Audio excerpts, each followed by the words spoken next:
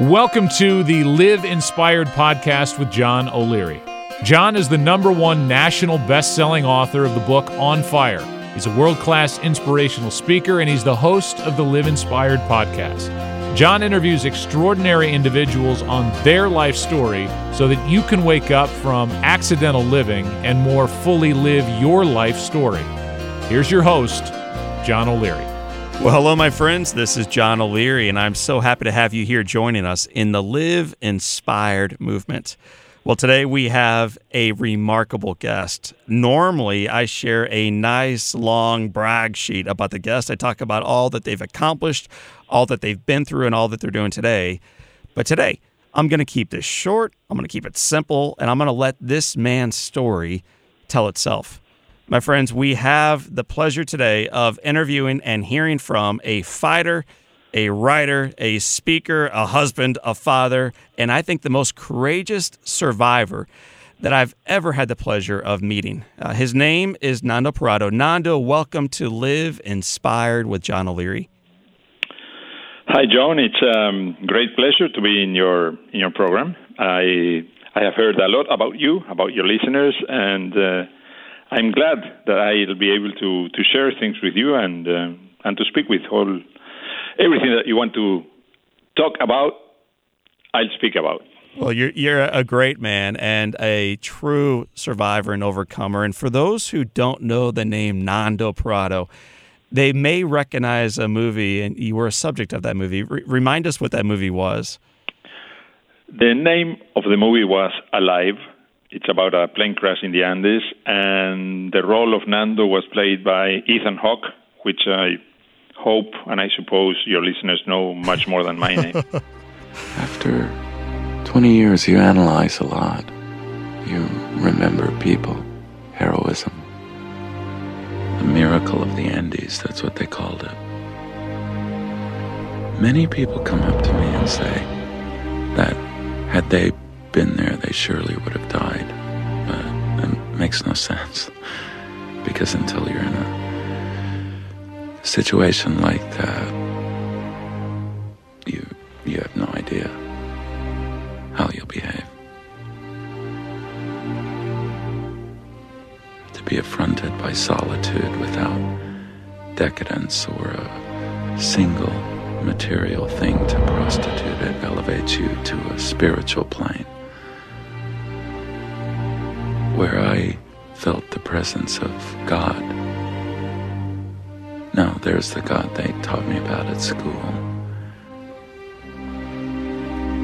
And there is the God that's hidden by what surrounds us in this civilization. That's the God I met on the mountain.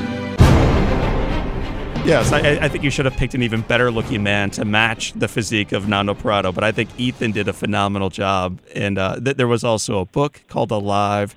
You have your own book called Miracle in the Andes. It's on this podcast, Nando, that I'd like you to share the story behind those stories. And so I'm going to just back all the way up. Where did you grow up? What country were you born in? I was born, bred, and educated in Montevideo, Uruguay, the smallest country in South America. This is a semi-tropical country, yes, sandwiched between Argentina and Brazil. It's very small, only 3 million inhabitants in the whole country, and we don't have mountains here. We don't have snow. We don't have anything that could have prepared us for anything that we went through. Well, you had a mother and a father who I think are part of what did prepare you for what you were about to go through.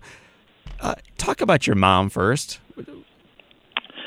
Yeah, I had a fantastic father, a very pragmatic father who was very uneducated in a way. He only went to school on the horseback for only 5 years until he was 11 years old. He only went to fifth grade in the middle of the country. And my mother was a Ukrainian immigrant who came with her family from Ukraine just before the Second World War to Uruguay to work here as immigrants. And by chance they met one day, they fell in love, and that's why I'm here. Well, I'm glad you're here, and they raised you. You've found a passion for life, and specifically rugby. What's the name of the team that you played for in 1972? Yeah, rugby is a fantastic game. It's quite big in South America, behind soccer, and I played for the All Christians rugby team. It sounds like a very Christian team, but actually it's called All Christians because we were all ex-students from the All Christians College here in Uruguay. So the name was All Christians because the other teams were, for example, from other schools were the Old Boys, and we needed something with old at front, no? Yes. So we said the All Christians, but we were Christians, but not that profoundly believers. Well, you're about to have an experience that's going to challenge all of the beliefs held and those that you would hold on to later on in life. Let's go forward to October 13th, 1972. It was the end of the season here, and our team decided to have an international game at the end of the season with the Chilean rugby champion in Santiago. So we were young, and we didn't have that much money, so we chartered a plane from the Uruguayan Air Force, which was cheaper than flying commercially. And, a group of us, of players, plus team members, plus some family members, because my mother and my sister were very much fans of my rugby team, and I invited them to fly with me, and I said, why don't you fly with me? It's a fantastic weekend in Santiago. You'll do some shopping. It's very cheap there. Then we'll go to the match on Sunday, and we'll come back on Monday. And they said, fantastic. When are we leaving? Tomorrow. So I gave them a present of love that didn't turn out exactly in that way. Yes. Well, let's talk about where it did turn out. You're leaving. You're flying over the Andes. When did you realize, Nando, for the first time that the turbulence was more than the turbulence we've all felt on an airplane? Well, at that time we were not very experienced flyers. You know, when the average age on that airplane was 19. You know, from young guys from Uruguay, so we had flown 1 or 2 or 3 times prior to that. No, not more than that. And we were flying into turbulence, and I didn't realize it was that dangerous until we hit some very, very strong air pockets or up and down drafts. You know, they call them air pockets, but it was a up and down draft. And I said, Jesus, this is moving a little bit more than it should. And then my friend, who was sitting on the window, that I didn't have time to get afraid. From the moment I felt that there was something wrong till the moment of the first impact, because we had 3 impacts. Of the first impact, maybe 3-4 seconds elapsed. My friend hit me with his elbow on my ribs, and he said, Nando, look. And I looked, and then mixed with the clouds, a mountain went by, about 50 yards away from the airplane. And your brain tells you that it's not safe to fly that close to a mountain at that speed. But 1 second goes by, 2 seconds go by, and I said, Jesus, we cannot fly that close to a mountain. And then it's incredible how many things you can record in your brain on the last tenth of a second of your life. This horrible metallic sound, the roof of the airplane opening over my head, and then absolute darkness. I died on that moment. I cannot remember anything else. But I was very lucky, because I was sitting on row number 9. There were no boarding passes. So when we boarded the airplane, we just sat wherever we wanted to sit. And my best friend, Panchito, said, come on, sit with me here. Sit here. It was row number 9. Why did I choose row number 9? I don't know. Could have been row 3, 4, 5, 11, 12, 13, 16. Row 9. When the plane hits the mountain, it breaks in 2, loses the wings, and there's nothing behind row number 9. Air, open air. So choosing a seat on the airplane, a random decision, lucky decision, destiny, God, whatever you can call it, defines the future of your life or your death. Nando, it's one of many countless decisions, some obvious, others seemingly unremarkable. Moments before the collision, your friend elbows you and says, "Hey, Nando, it's not fair. You've been next to the window the entire time. Let's switch seats." Yeah, about, 10, 15 minutes before the crash, I was sitting on the window. Yeah. I said, "Nando, let me sit by the window. I want to look. I want to see. It's closer." It was not a very big airplane, twin-engine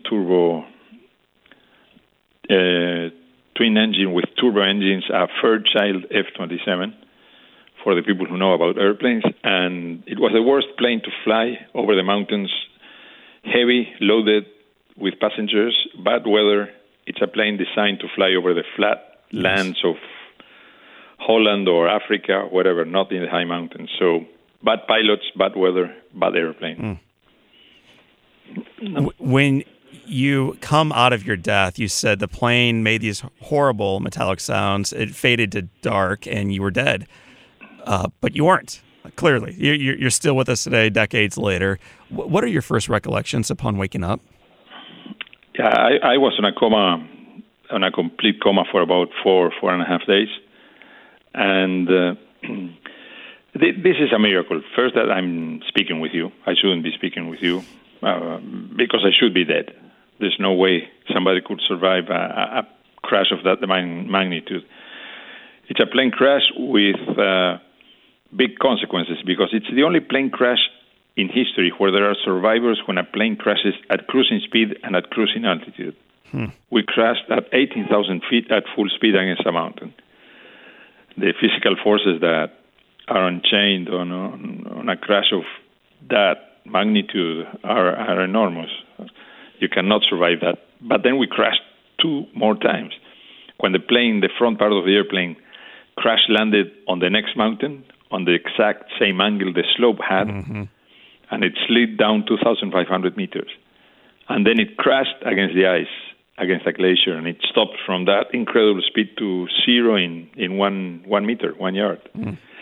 So I was telling you that the miracle is that of the 45 people on board, 29 survived the 3 impacts, which is a miracle. There's no way. There's no way.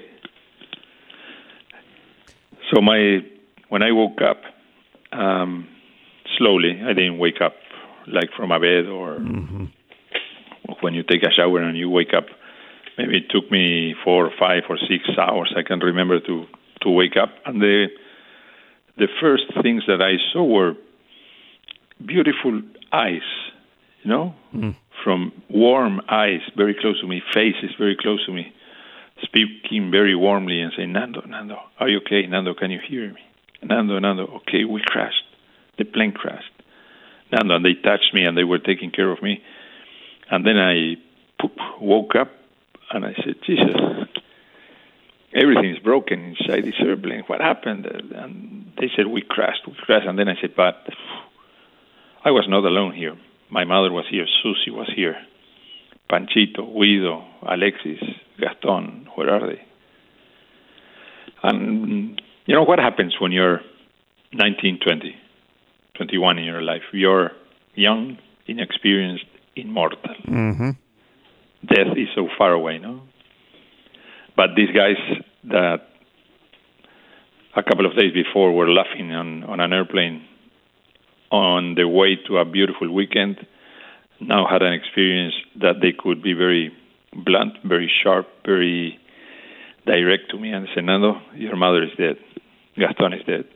Panchito is dead. Guido is dead. Alexis is dead. So I said, okay, where is Susie? Let's see if she's alive. And Susie was very badly injured. She couldn't speak. She couldn't move. And she was lying behind the cockpit over there on the floor. So I crawled to where she was, and I embraced her. I stayed with her for the whole night. She couldn't speak, couldn't move, couldn't utter a word, nothing. I just gave her some snow and ice to quench the thirst. And the next morning, early, she died. She died in my arms. She was 17, and she died. And I became very, very, very, very angry. Very angry. Anger like I had never felt before. An anger that I had never experienced before. I couldn't cry, but I was angry. And I was angry not because I had taken my mother and my sister, because my friends had died, because they had died. I was angry because I couldn't feel anything. I couldn't feel pain. I couldn't feel sorrow. Nothing. And I didn't recognize myself. And I became angry with me. Saying, Nando, what happened to you? What happened? I'm not a shrink. I'm not a psychologist. I never studied the brain of the human being. But probably on a survival situation of this magnitude, something is triggered inside your mind to protect you. Because if you suffer all those losses, all that pain in the middle of a city and society, I think would be too much to stand, But over there, I became angry and I couldn't feel anything. And I buried them the next morning with the help of my friends in the snow, and we went inside that part of the fuselage to wait for the rescue, wait for the helicopters. But they never came. Literally never came. And so you have lost and now buried your mother and your little sister. Nando, you are also in the middle of the Andes. Winter is upon us. Snow is everywhere. There's nothing. There's nothing. And there's no one coming for you. When did the direness, the fact that no one was going to be coming for you first, take root? We always had a little bit of hope, The captain who was still alive, and this is a fantastic leadership story. A fantastic leadership story. You know why? Because all the leaders died. All the leaders died in the process of the following 2.5 months. And leaders emerged from nowhere. Mm-hmm. So this is probably the most fantastic leadership story ever told. And on the 10th day, 10 days after we crashed, the captain had kept us with some hope, saying that instead of the helicopters, the climbers and our rescue team was coming through the glaciers with ropes and crampons, because we were so high that the helicopters couldn't reach us.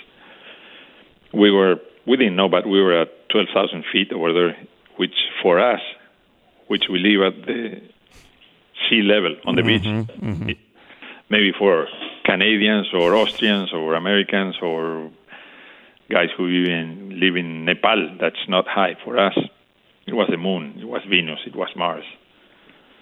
So on the 10th day, we had a small transistor radio, and with a cable we made an antenna, and we could barely listen to a radio station from Santiago every morning at 7 a.m., giving the news of the day. And that day we listened to international news, local news, sports news, and then suddenly the journalist said, we also want to communicate to our listeners that the search for the Uruguayan plane with the All Christians rugby team has been abandoned. After 10 days of searching, when a plane crashes in the Andes, it disintegrates, then the snow covers the debris, and it's useless to keep on searching. So now, please, director, let's put some music. So how would you have reacted? People ask me a lot of things always, and I say, have you ever thought how you would have reacted in a situation like that? The dread that falls upon you when you're condemned to die without any hope of any rescue is beyond comprehension. And that's what happened to us. That's what happened to us. We were condemned to die in the most horrible way you can imagine. And, well, some of the guys fell to the ground, some cried, some embraced themselves, and I froze in fear. I mean, I didn't know what to do. I was there standing, had listened to the news, and looked around me, and I said, this is not possible. This is not happening to me. This is a nightmare. I'm not here, but I was there. And I tried to leave. People say, why didn't you leave? I tried, and I walked 6, 10, 8 steps from the fuselage, and I sank all the way to my waist on deep snow, on street shoes, and blue jeans. So we were trapped by the environment, by the mountains, by the snow, by the ice. Nando, when you have buried friends, you've buried your mother and your sister, you've been given the terminal diagnosis that no one's coming 10 days in, you're surrounded by mountains, you're covered in snow. What keeps you going? Like, what even allows you to take that next breath or step or movement forward?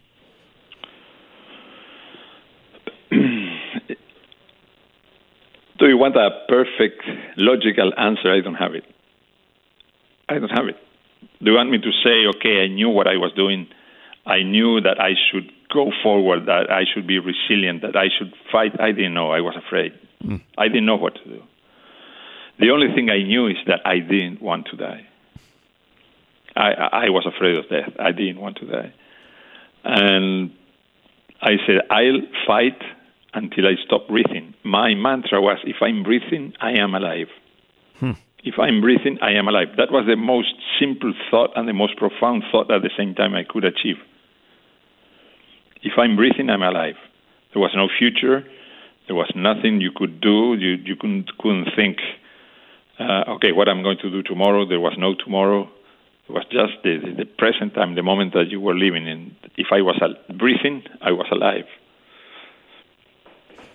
Nando, you're at 12,000 feet.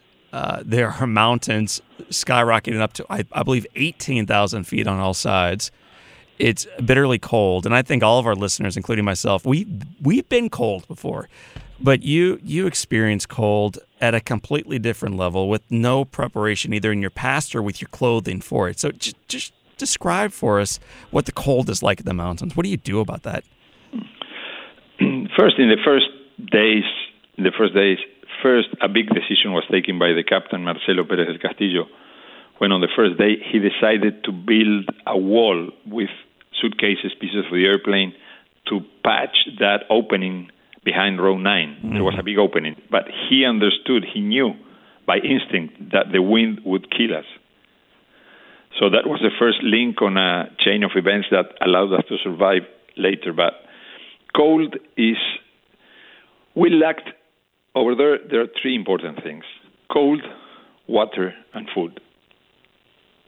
If you survive a survival situation of this magnitude, you come back without something that's very important to you. Probably it's a finger, a hand, an arm, and a leg, a friend, a family member. But you come back without something that everybody has in the brain. Everybody thinks that life will be forever perfect. Warm beds, warm partners, everything will be happy. And that someday during breakfast you will read on the newspaper about a tragedy or a plane crash or something. And the big problem for me was that I was living that nightmare. I was not in the newspapers. It was real. But cold, we were speaking about cold. I don't know if you have ever slept inside a refrigerator, one of those places where they have meat on the supermarkets, or yes, it's and you breathe and all your breath, ice is in front of your face, and it's cold. It's very cold, and the only source of heat is the breath of the guy who's sleeping on top of you, and you shake. You start to shake because of the fear. You have ice. You have like frost in your eyelashes, in your hair, in your shoulders. Everything that falls from the roof of the airplane is like frost. And you shake because you hyperventilate and hypershake because your body wants to regain heat some way. And you cannot stop that shaking. You shake, you shake, you shake. And the only source of heat is the breath of the guy who's on top of you. So you ask him, come on, breathe on my face, breathe on top of me, come on, embrace me, come on. Now you do it on my chest. I cannot, it's too cold. I mean, it's too cold. And you look at your watch and you think 6 hours went by and then only 15 minutes went by. So the nights were long, cold. Why did we survive the cold? I don't know. I don't have an explanation. But then you don't have water either. There's no water. And thirst at that altitude you dehydrate 5 times faster than at sea level. Mm. You don't know. Without moving, you dehydrate. So the only thing you want is water, and there's no water. The only thing you can do is to eat snow and ice, and we defied every belief that you cannot live eating snow and ice. We survived 2.5 months eating snow and ice. But after a week of eating ice, you get blisters in your tongue, inside your mouth. So it's nice to play with an ice cube once in your mouth, you know, Mm-hmm. twice. Yeah, everybody does that. It's nice, it's fun, it's beautiful. But do it with ice that's even colder than that. I know why the ice over there is colder. And the only way you have to melt it in your mouth, and your mouth feels that after a week, 2 weeks, 3 weeks, 5 weeks, 1 month of eating snow and ice. The mouth doesn't like it. Nando, what you're mentioning so many tragic stories along this this recovery, your journey forward. What was the low point for you?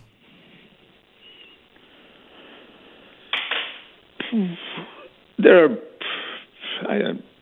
I could say, you know, the death of my family, my friends. That's a very low point. And then probably when I had to climb to get out of there 2 months later, I didn't know that then, to climb 18,000 feet, and I thought I would see a town on the other side, and then I realized I was in the middle of the Andes. The moment I reached the summit of that mountain, that was a very low point too for me, because it condemned me again. I didn't want to be condemned every single day. You know, Nando, this is a minor comparison, but I spent 5 months in the hospital after being burned on 100% of my body. I came home from the hospital on a Saturday, so that's my summit. And on Sunday morning, my father woke me up early and drove me to physical therapy and occupational therapy and speech therapy, and it was an entire day. And subsequently, I've read your book, I've seen your movie, and I remember looking back at that experience in my own life, realizing that was a similar type false summit. I thought I had achieved victory, man. I came home only to realize that I'm surrounded by mountains, and the journey forward may be even harder looking forward than the one I've already been through in the past. When you've survived 61 days in the Andes with no one coming for you, completely ill-equipped. You're a 22-year-old kid. You've decided now to climb your way out with one of your buddies. I think it was Roberto. You've climbed your way out. You make it to the very top. Describe for us in detail, after days of climbing and weeks of barely surviving, what you saw and how you felt. Yeah, you're an intelligent man. Your listeners are intelligent, and you can understand that the situation on that fuselage over there on that glacier was not going to be infinite. You couldn't live there forever. By the way we survived and everything, you couldn't live there forever. So I was pushed mentally by the fact that I had to leave that place if I wanted to live. Some people have different characters. Some people have different personalities. I don't know why. I said, guys, I'm getting out of here because this is going to be a mess. Soon it's going to be a mess, and soon we're going to all die here. I prefer to die facing those mountains, climbing those mountains, and trying to reach some escape from here. So one of the biggest moments for me was to leave the fuselage, to break that umbilical cord with a group and go to a kamikaze expedition, kamikaze trek, possible to die. I only knew that I had to walk to the west, that the Pacific Ocean was on the west, and the sun and the Pacific Ocean were my compasses. So imagine how primitive we were, yes, and what situation. But when I thought, because we had found a map and we were cheated by the map, we thought we were in a place, and actually we were 120 kilometers away from where we thought we were. And my mind cheated me, and my mind told me that I was in another place, And I thought I would climb 18,000 feet and I would see a town, a village on the other side of the mountain. But we were actually 120 kilometers away from that spot. And when I reached the summit, which is, I think was I look back and I think it was an incredible feat of mountaineering without knowing how to climb a mountain. Yes. No, I mean, it's stunning. Yeah, we climbed with Roberto, and we climbed and climbed and climbed we didn't have gloves, we didn't have crampons, we didn't have anything, no technical gear whatsoever. And when I reached the summit and I saw what was on the other side, I knew at that moment that my life depended on one decision. I knew I was dead, but I had a feeling that I had to go. I mean, I'm going to die here on the top of this mountain? No. I'm going to die trying, and I'm still breathing. And I took that decision in less than a minute. I said, okay, unless you commit suicide, you do not know when you're going to die. I knew I was going to die because what I had in front of my eyes was beyond comprehension.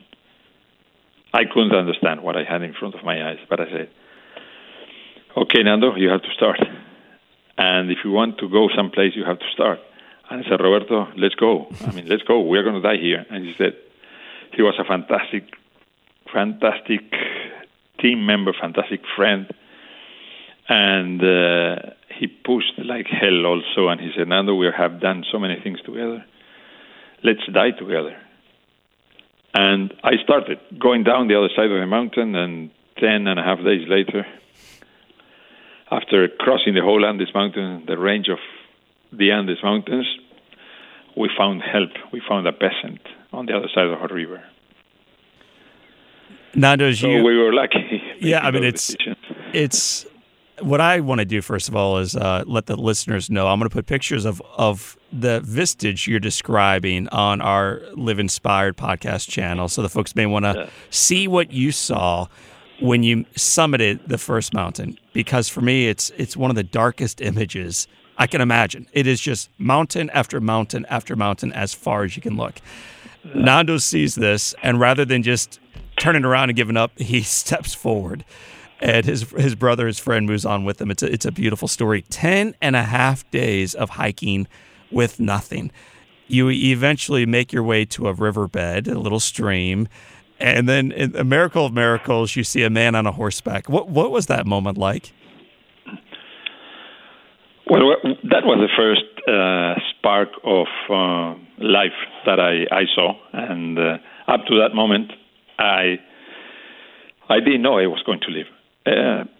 It's very easy for me now to speak and for people to listen, knowing the end of this. But until the last minute of the 72nd day, I didn't know I was going to survive. I didn't know that. So seeing that man on a horse was, oh my God, that's the first breath of pure air in your lungs, deciding that you were going to have a second life. And it was a very happy moment. Luckily, he had a lot of common sense. We didn't have any cell phones, anything like that. They didn't exist in that day, so we communicated across the river with a piece of paper and a rock, which was the only way to communicate. No? And he was the link to the rescue team who was 10 hours away on a small town, and the helicopters who came from Santiago, and the end of this horrible story. Nando, you described it as a horrible story, and somehow from this horrible story, you have emerged as the leader and really the hero within it. And you may not want either of those comments, but I believe they are the truth. You wrote in your book, Miracle in Andes, and I'm going to read this in my Midwestern accent, but here it goes. This is my version of Nando Prado. These are his words. I spent the summer before the crash being Nando. I played rugby. I chased girls with Pachito. I raced my little Renault along the beach roads. I went to parties and I lay in the sun. I lived for the moment, drifting with the tide, waiting for my future to reveal itself, always happy to let others lead the way. You write this about your past, and yet after the tragedy, your entire past goes by the wayside and you become a new man. You become a new version of yourself. What this is hard to answer, but I'm going to ask him, what was it about you or this event that allowed you to completely step forward in a new light than you'd been living in before? I wish I could answer that, but you're a character, a person, a human being that is conformed by the circumstances and experiences in life. When I was a teenager, a couple of years before, I was 20, 21 when that happened, I had a very good life. I went to a private school. I was a good sportsman, not a good student, not a bad student either, but I was in the middle of the pack over there, and I had a very comfortable life. So I was not in need of anything, let's say. I paid my dues as a son, being, I always passed all the exams and everything. I was not a A student, but I was a B student, a good sportsman, a good son.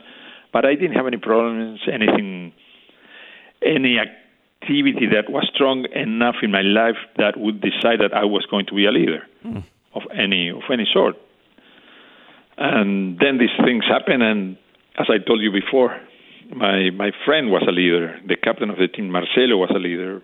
They were the leaders of the pack, and the social life. They were the probably best rugby players, better students, grade A students. Those characters that you see on the movies.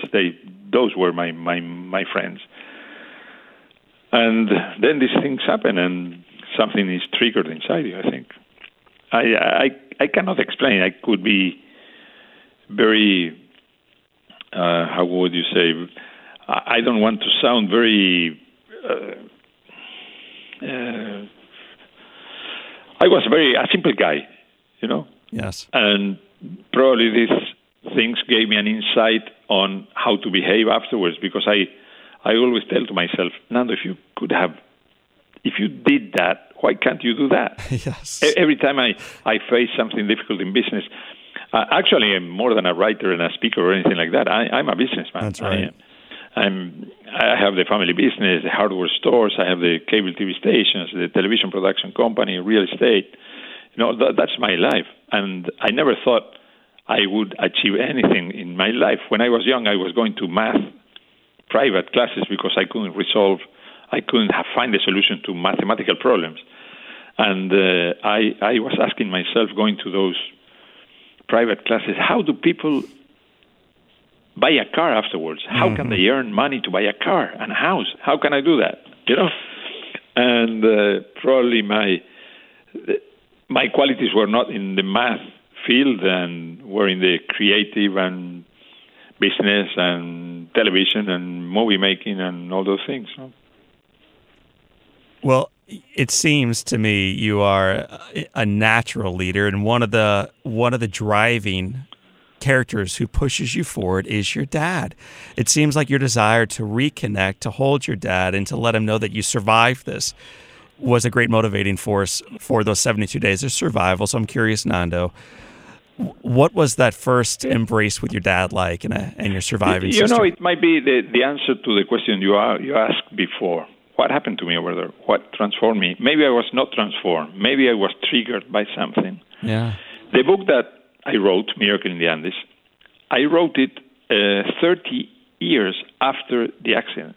30. People say 30 years. I mean, when something happens, people write a book immediately, to cash on the finance and everything. I don't care about the finance. I don't need any money or anything like that. I wrote the book for my father's 90th birthday. He didn't know I was writing the book. On the day of his 90th birthday, I gave the book printed to him, and he said, "This is my present of life to you, because what you taught me when I was young saved my life in the Andes." And the pragmatism that my father had because of his poor education but great common sense probably was more important than any academic study anyone has done. And my father always was telling me, Nando, things are like they are.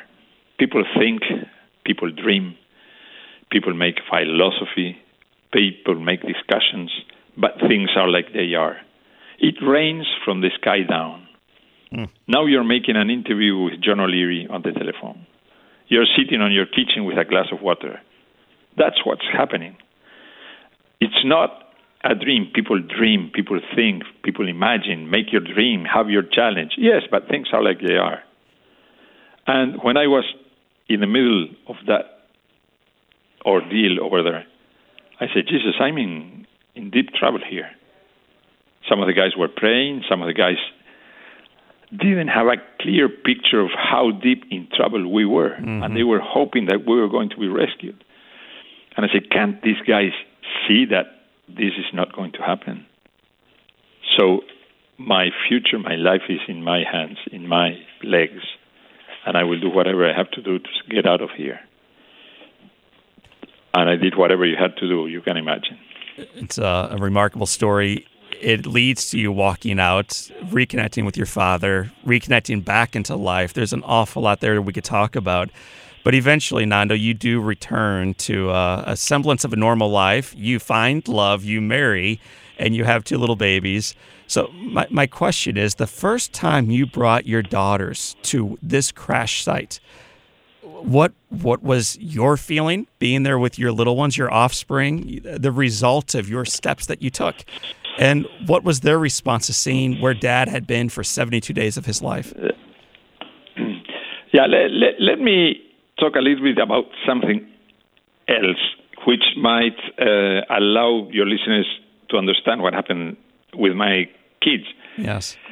We are South Americans. I'm South American. I live here. We live, it's not a different life, but the way that we live is a little bit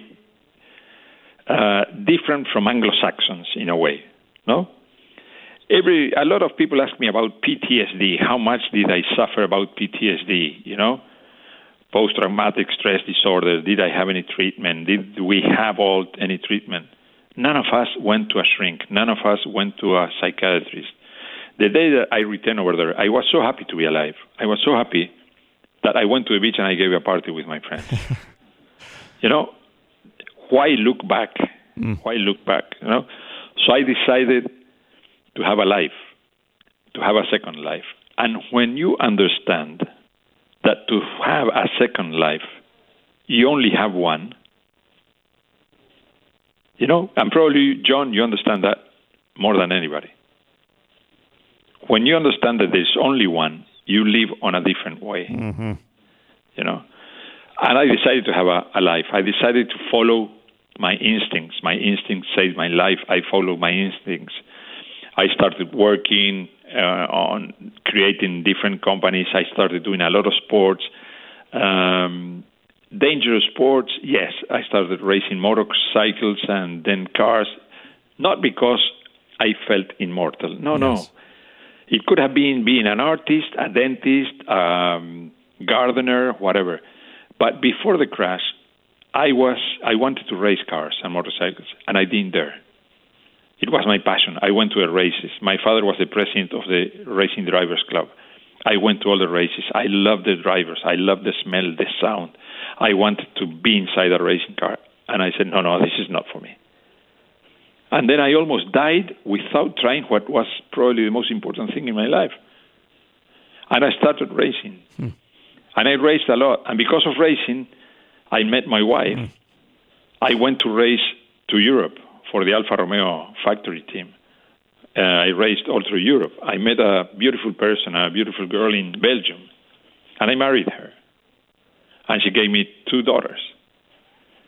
And those daughters, when they grew up, they knew obviously about the story and everything like that. And they said, one day they told me, Daddy, we want to go to that glacier. We want to make an expedition. We want to put flowers in the grave of your mother, of your sister, of your friends, because we were born there. Hadn't you fought in the way you fought? Hadn't you suffered in the way you suffered? Hadn't you cried in the way you cried? Hadn't you climbed in the way you climbed? We wouldn't be alive. So please give us that present of life. Take us there. We want to go there. And I took them there with my wife.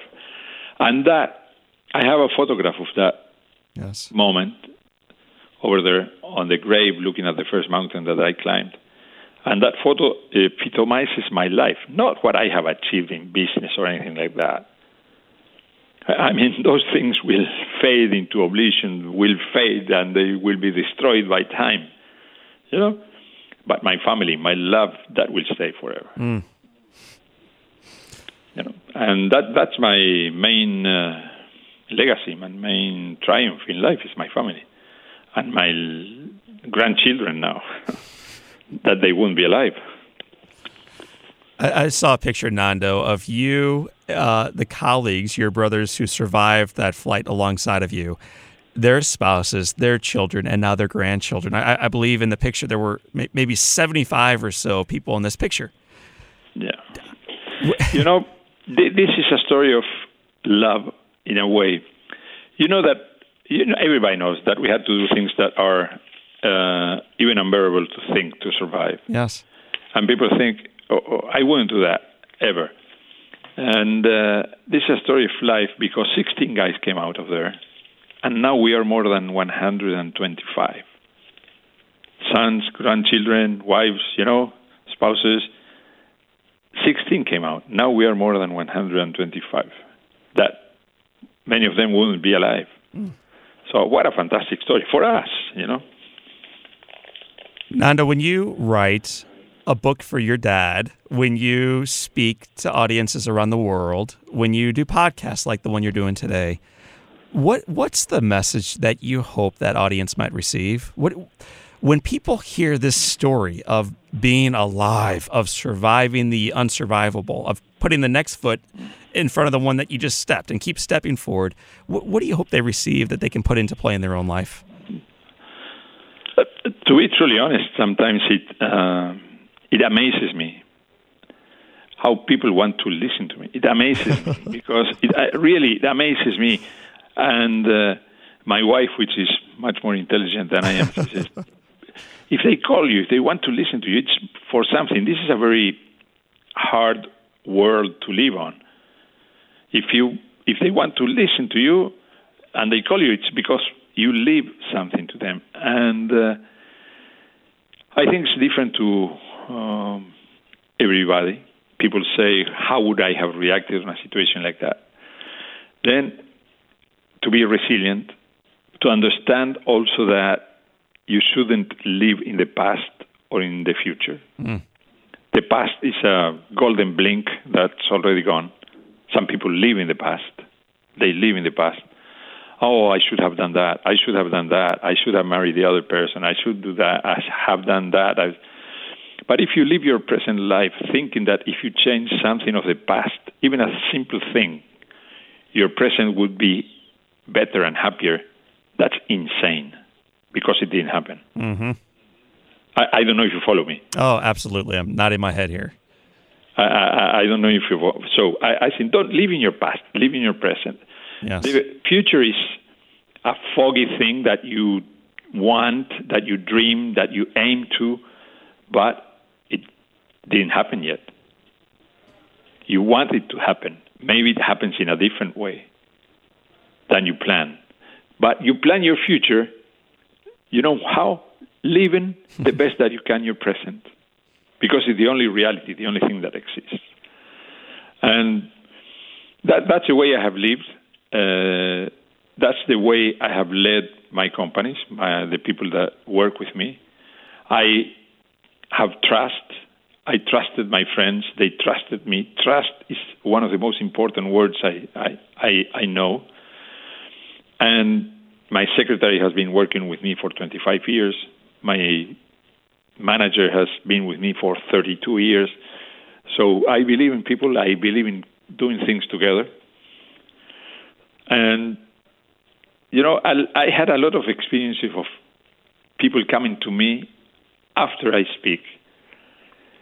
And one day in Salt Lake City, Utah, a lady comes to me. Two ladies, two friends in their late 30s, something like that. And one was crying, crying so hard. And I said, Jesus, what have I done? Right. And she embraced me and she said, look, I was not going to come here. My friend brought me here. And I thank you because now I know that there's life after a tragedy. I have to live. The worst thing that could happen to any woman happened to me, she said. I killed my own baby. You know, she backed up in the garage of those American houses with 2 garages that are linked to the kitchen. She went out of the kitchen, the door was open, the 2-year-old baby crawled out behind her. She didn't see it. She backed up and she ran over her boy. And she said, I haven't been able to sleep, to live, to cook for my family in the last 2 years. Now I know I have to go forward because everybody thinks, as I told you before, that life will be forever perfect. We must be prepared to face things that can happen. You have to be resilient. You might lose a job. People get depressed because they lose a job. Your girlfriend leaves you. What happens? Go and look for another girlfriend. Go and look for another job. Right. Maybe it's not the same job that you had. Maybe it's worse. Maybe it's better. People are afraid of losing things. And I know that. I understand that. Because only you, John, and the people that are listening know how much it took them to get where they are now. That's right. Only you know. But I lost everything when I was very young. I lost my family, my friends, my future, and I was sitting down at 12,500 feet with a shirt on a rock with minus 25 degrees below zero. And I said, I've lost everything. And I came back from that. So I'm not afraid of losing things. I'm afraid of losing time to live. This doesn't mean that I'm a crazy guy. No, I mean, I love my dogs, my family, my grandchildren, and I'm a very hard businessman, but ethical. You know, I have never used a lawyer in my life. You know? So I give a handshake and it's done. Nando, so that's the way I live. It's a remarkable way to live. And I feel like I'm sitting at the feet of a sage just taking notes over here. So, I appreciate your story. I appreciate what you've learned and how you're able to articulate and share it with others. We, on our Live Inspired channel, invite our guests to answer 7 straightforward questions as we wrap up our conversation. They're called the Live Inspired 7. So, Nando Parrado, my first question to you, my friend, is what is the best book that you have ever read? The best book I've ever read. Well, I love a Spanish author. His name is Carlos Ruiz Zafón, and I love his books. I'm not a profound reader of, very profound books. For me, a book is entertainment. It's having a good time on a quiet night. I had his books by my night table, and probably the way he describes things, the way he writes, it's very nice. He's a poetic writer, but a simple writer, and his stories are fantastic. Carlos Ruiz Zafón. What's one positive characteristic, like one trait, Nando, that you possessed when you were a child that you wish you still exhibited and possessed and showed off as brightly today? When I was a child? Yes. When I was a child, one of the characteristics I wish I had, probably to be more timid. Why? I would. Yeah, tell me why. I wouldn't go into some situations that later I regret. If I was timid, I'd say, okay, I shouldn't go to that. I don't want. I feel afraid of meeting those guys. So I would save a lot of. At this time, no, at my age here, when I said more timid and more, I wouldn't accept invitations to places I wouldn't like to go. I hear you. Nando, if your home caught fire and your daughters are out, your wife is out, your dogs are out, all living things are out, and you have an opportunity to run back in and grab one item that really matters to you, what's that one item you would grab?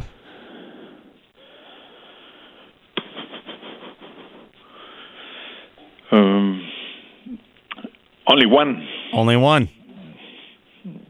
Only one. Well, the album with the photos of my parents, my grandparents. If you could sit on a bench on a gorgeous day overlooking a beach and have a long, uninterrupted conversation with anybody, Nando, living or dead, who would you want to have that visit with?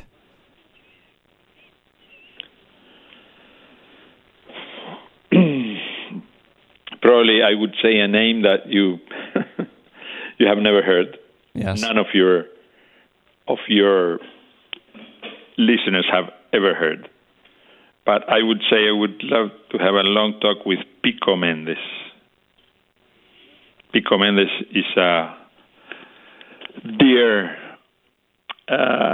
character that I know from Uruguay that has devoted his life helping other people in a way that's so remarkable that I would say, how do you do it? How can you find the time? Teach me about that. I have a feeling Pete Columbus would have questions right back at you on how you do it, Nando, in your life. But moving on from there, what is the best advice that you've ever received? Best advice? Never look back, because the only thing you get when you look back is a bloody pain on the neck. Nando, what would you tell your 20-year-old self? Don't change anything. And I need our listeners to understand that this is 2 years before the collision, 2 years before the loss of a sister and a mother and friends and colleagues and captains. And here's a man looking back at his younger self saying, hey, it's going to be hard, it's going to be rough, it's going to be brutal. Don't change anything. We should all be so lucky to hear those words. So, Nando Parrado, you've gone through 6 questions. Number 7 is this. It has been said that all great people, and I am on the air right now with one, all great people can have their lives summed up in one sentence. How would you like your one sentence to read? You give nice, interesting questions, John. A sentence that would define my life? Yes, exactly right. The sentence that your daughters might define your life with, or your wife, or your friends, or those of us who read about you in years to come. It was all worth it. Nando Parrado, champion liver. I am breathing, I am alive, and brother, you have shared with us that indeed, no matter what we go through, it all was worth it. We so appreciate your time today. Thank you, John, and it's a pleasure speaking with you. It's an honor. When you're interviewed by somebody whom you really link to, you weave into the thoughts of the interviewer, I think it's a great experience for both of us. So thank you very much for calling me. Well, it certainly was for me, and I look forward to the next time. My friends, that is my friend, Nando Parrado. This is your day. Live inspired. Woo, my friends, are you as out of breath as I am? The good news about that, if you're experiencing that right now like I am, I really am, is to know that if you have breath in your lungs, you are alive. If I'm breathing, I'm alive. There were so many key takeaways from this conversation with Nando Parrado. If you want to hear it again, if you want to go through the show notes, if you want to see some of the pictures of Nando's survival, one of the amazing things about his survival is actually there was a camera they discovered, and so they documented their journey with pictures. So not only can you read about it, you can actually visually see the journey that these survivors were on. It's an incredible, true tale of overcoming. Go to the website, learn more. It's all there for you at JohnO'LearyInspires.com. Again, I'll give it to you again one more time. Here you go. Write it down. JohnO'LearyInspires.com. If you enjoyed this conversation with the great Nando Parrado, as much as I enjoyed bringing it to you, my ask of you now is that you rate the show, that you comment around it, that you share it. You can share it online. You can share it through social media. You can share it through email. You can tell your friends that you work with or worship with or work out with about the Live Inspired podcast with John O'Leary. and the amazing individuals that he brings on. We bring on these folks so that you and I can be inspired to do our lives a little bit better through the challenges, the ups and downs that we have on the mountains that we climb. So go ahead, tell your friends about Live Inspired with John O'Leary. My friends, I love you. I'm out of breath, but I know that there is breath in my lungs. I am alive, and because of that, I am grateful. And hopefully, like you, I would not change a thing. I would not change a thing. So for this time, and until next time, this is John O'Leary, alive. And this is your day. Live inspired.